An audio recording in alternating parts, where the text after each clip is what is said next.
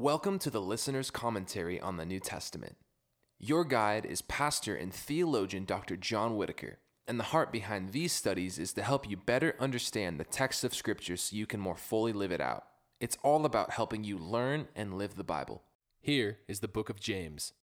Welcome to the Listener's Commentary on the letter of James. And this commentary, we want to do a detailed study through the components of this letter so that we can really understand it in its context and therefore live it out more fully in our context. And in this particular session, we are going to be looking at just the first verse of James and the backstory to the letter to James so we understand exactly what's going on in this letter.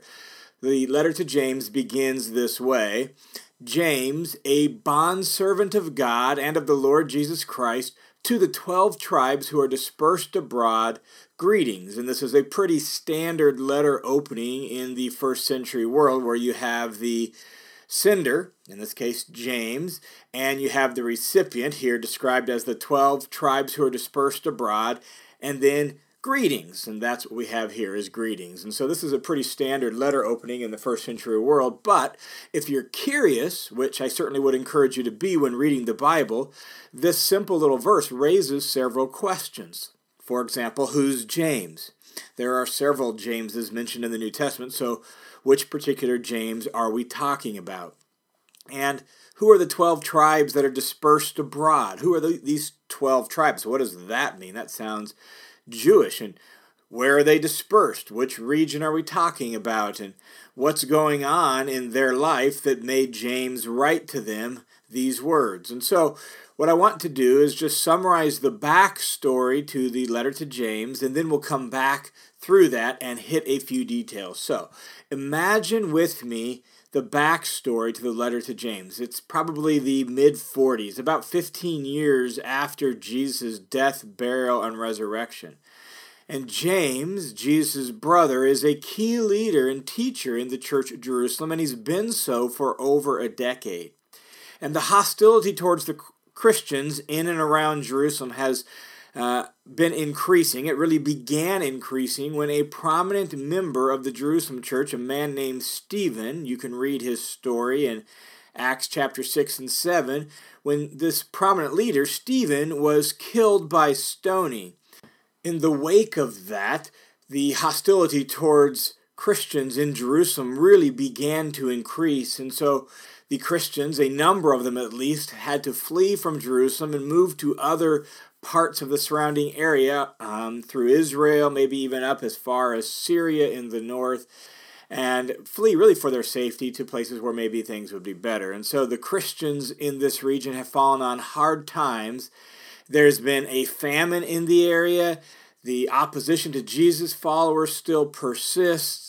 And so James decides to write to them to help them live faithfully for Jesus by passing on some of the wisdom he himself has learned from Jesus. And so his goal is to help them be whole and mature in Jesus by living wise, God-centered lives.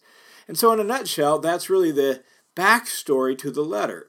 And that backstory assumes several answers to the questions we posed at the outset. So let's just go back and look at a few of the details so that we at least understand how we got to some of those answers. So the first one is who's James? And in our summary, the backstory, we said the best answer of that is probably the brother of Jesus. And in reality, his name really isn't James. It's actually Jacob. The Greek is Yaakov, which reflects the Hebrew Jacob, and Jacob was a very common Hebrew name, but somewhere in the course of history of English translations, very early on, there was a translation that said James, and that sort of became standard for English translations, but really his name is Jacob. It's confusing for us to call him Jacob, since in English we're used to his name being James, so we're just going to stick with the traditional translation. But just know, the writer of this has a good Jewish name, Jacob. And that is the name of several people in the New Testament. We obviously have James, or Jacob, the son of Zebedee, for example, who was one of the original 12 disciples. Jesus' brother, James. So there are several options available to us. So why do we say James, the brother of Jesus, is likely the best candidate? Well, for example, James, the son of Zebedee, was executed very early on. He was killed by Herod around 44 AD, and so that's pretty early, and it's possible that it's him, but not likely. And we know from both the New Testament and from Josephus is a Jewish writer of the period who records things pertaining to both Jewish history and the Jewish time period of the New Testament. So we know from both the New Testament and Josephus that James, the brother of Jesus, was an influential leader in the early church.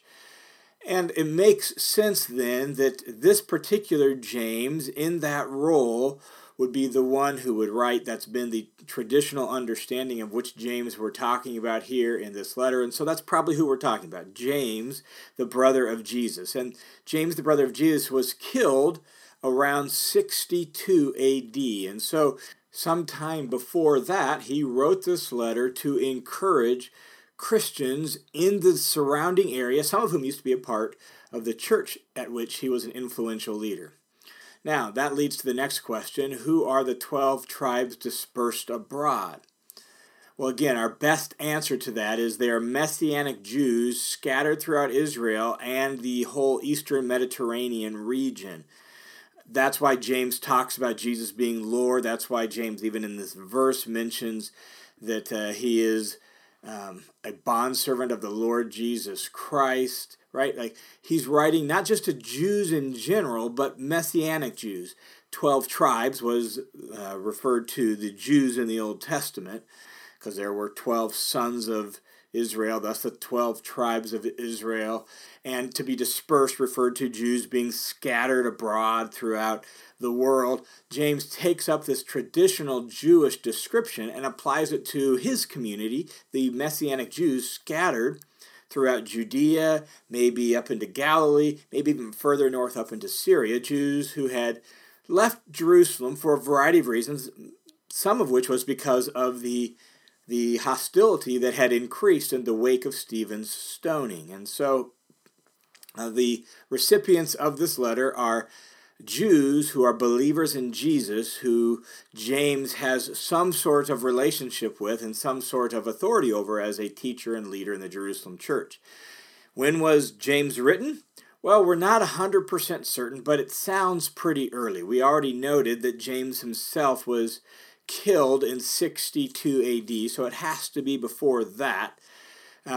Not only that, the word for church in the letter is actually synagogue, which is the Jewish designation for their gatherings and their gathering places. And also, there's no allusion to any Jew-Gentile tension. Now, that's an argument from silence, and so that doesn't say anything. It just may not have been one of James's concerns. But it was such a big deal in the late 40s, 50s, even into the 60s, that it seems like if that had been going on, James might have alluded to that or had something to say to that, particularly if it was post-50, and James participated in the council in Jerusalem that helped sort of come to some conclusions about how Gentiles and Jews should relate to one another. But again, that's an argument from silence, so we don't know for sure. And so we can't be 100% certain. We know it's got to be before 62. It's possible that it's one of the earliest Christian documents written. And I tend to think that James is written in the mid-40s, maybe 45, 46, 47, just not 100% certain. So probably pretty early on in Christian history, James has written to these Jewish believers that he is familiar with. And what's the situation? What's going on that makes James write to them? Well, James is, in some regards, a general letter. You read it and you don't get an exact idea of a specific issue. You do get a general sense of the hardships that they're going through, and James writes to challenge these people to live out their faith fully and consistently, even in the midst of those hardships. And so James feels a little more sermon-like, with a heavy emphasis on behavior and less emphasis on doctrine or theology. He's really writing to help his readers live faithfully to Jesus. Additionally, many of his readers would have been poor. That's partly just because of the nature of life in the first century world, particularly in Palestine and the Eastern Mediterranean, where the vast majority of the population were on the lower end of the social spectrum, and they struggled to make ends meet. And so that in and of itself brought adversity to their lives. There was thus also natural tension between the rich and the poor because of that. Such a small percentage of the population was wealthy, and they tended to control the land, they tended to control all the money, they tended to have all the power, and it led to some real difficult circumstances for the poor, and so there was tension between the rich and the poor. And so you see quite a bit about that showing up in the letter. So adversity in general and adversity about their poverty and the difficulties that's brought into their life shows up in the letter. And so you see that, and that adversity kind of squeezed out maybe some deficiencies in their loyalty to Jesus and their faithfulness to Jesus. And thus the central concern of the letter is really continued loyalty to Jesus as evidenced by their behavior. And the message really is the same for us today, that regardless of life situations, James gives wisdom to us about how we can live fully and consistently faithful to Jesus wherever we find ourselves in life, whether it's comfort that we find ourselves in or adversity that we find ourselves in. James calls us to live wisely and faithfully to Jesus as King and Lord. This letter thus reads like wise advice from a older, mature, experienced follower of Jesus. It's pretty direct and in some ways very hard-hitting as James passes on the wisdom he's learned from following Jesus to us, and as he calls us to really live consistently, wholeheartedly, and faithfully in our loyalty to Jesus day in and day out.